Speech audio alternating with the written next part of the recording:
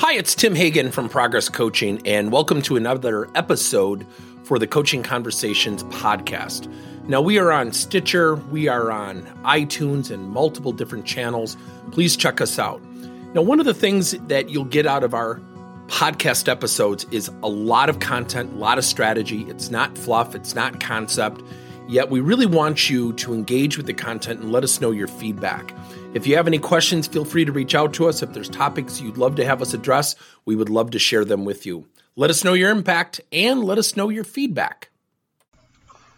One of the most fundamental and foundational things that we do when we coach is we coach people to become more self-aware.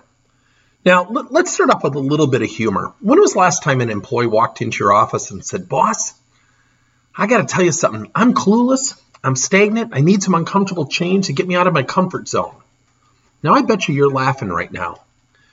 But coaching is all about self-awareness. And at Progress Coaching, we define coaching in two fundamental steps. One, it's getting people to look in the mirror. Two, it's getting them to take action on number one.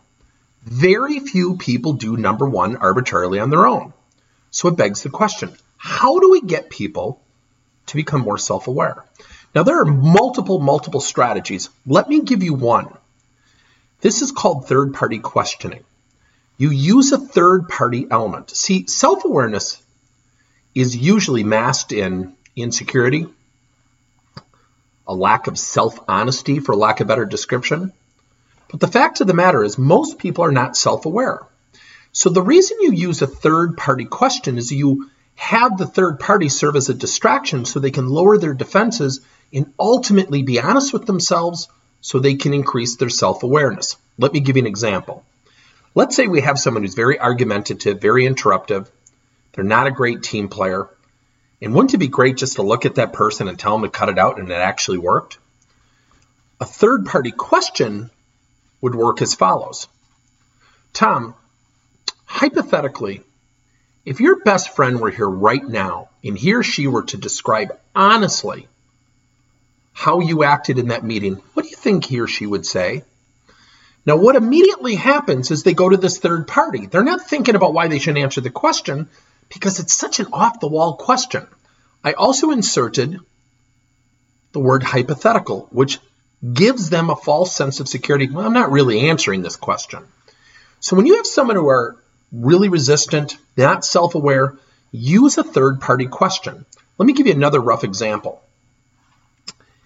One of the phrases that can be used, which is really obnoxious, but it works, is to say, Tom, if the fairy godmother came out of the sky in a bright pink dress and told you that you were distancing yourself from your teammates due to how you acted in that meeting, honestly, what would you say to her? And what would you say to yourself?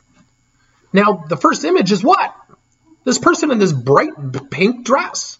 But it serves as a distraction and can start a conversation of awareness. Now, with that being said, the last thing you want to do is say, "Gotcha, Tom, I knew you knew this." What you really want to do is have a thoughtful conversation going forward, such as, "Tom, thanks for sharing that with me. And I think we have an opportunity." You get the idea. Use third-party questions. It will serve you well. Thank you for listening to another episode of Coaching Conversations by Tim Hagen and Progress Coaching. Now, our company is always coming out with new and innovative solutions to help leaders coach their employees. And recently, we just created a new service called Coach to You, where leaders can pick and choose topics and assign 7 to 21-day programs for employees to learn and, more importantly, apply actions and then reflect and share what they're going to do going forward as a result of the learning. It's called Coach to You. We're literally bringing coaching to your employees.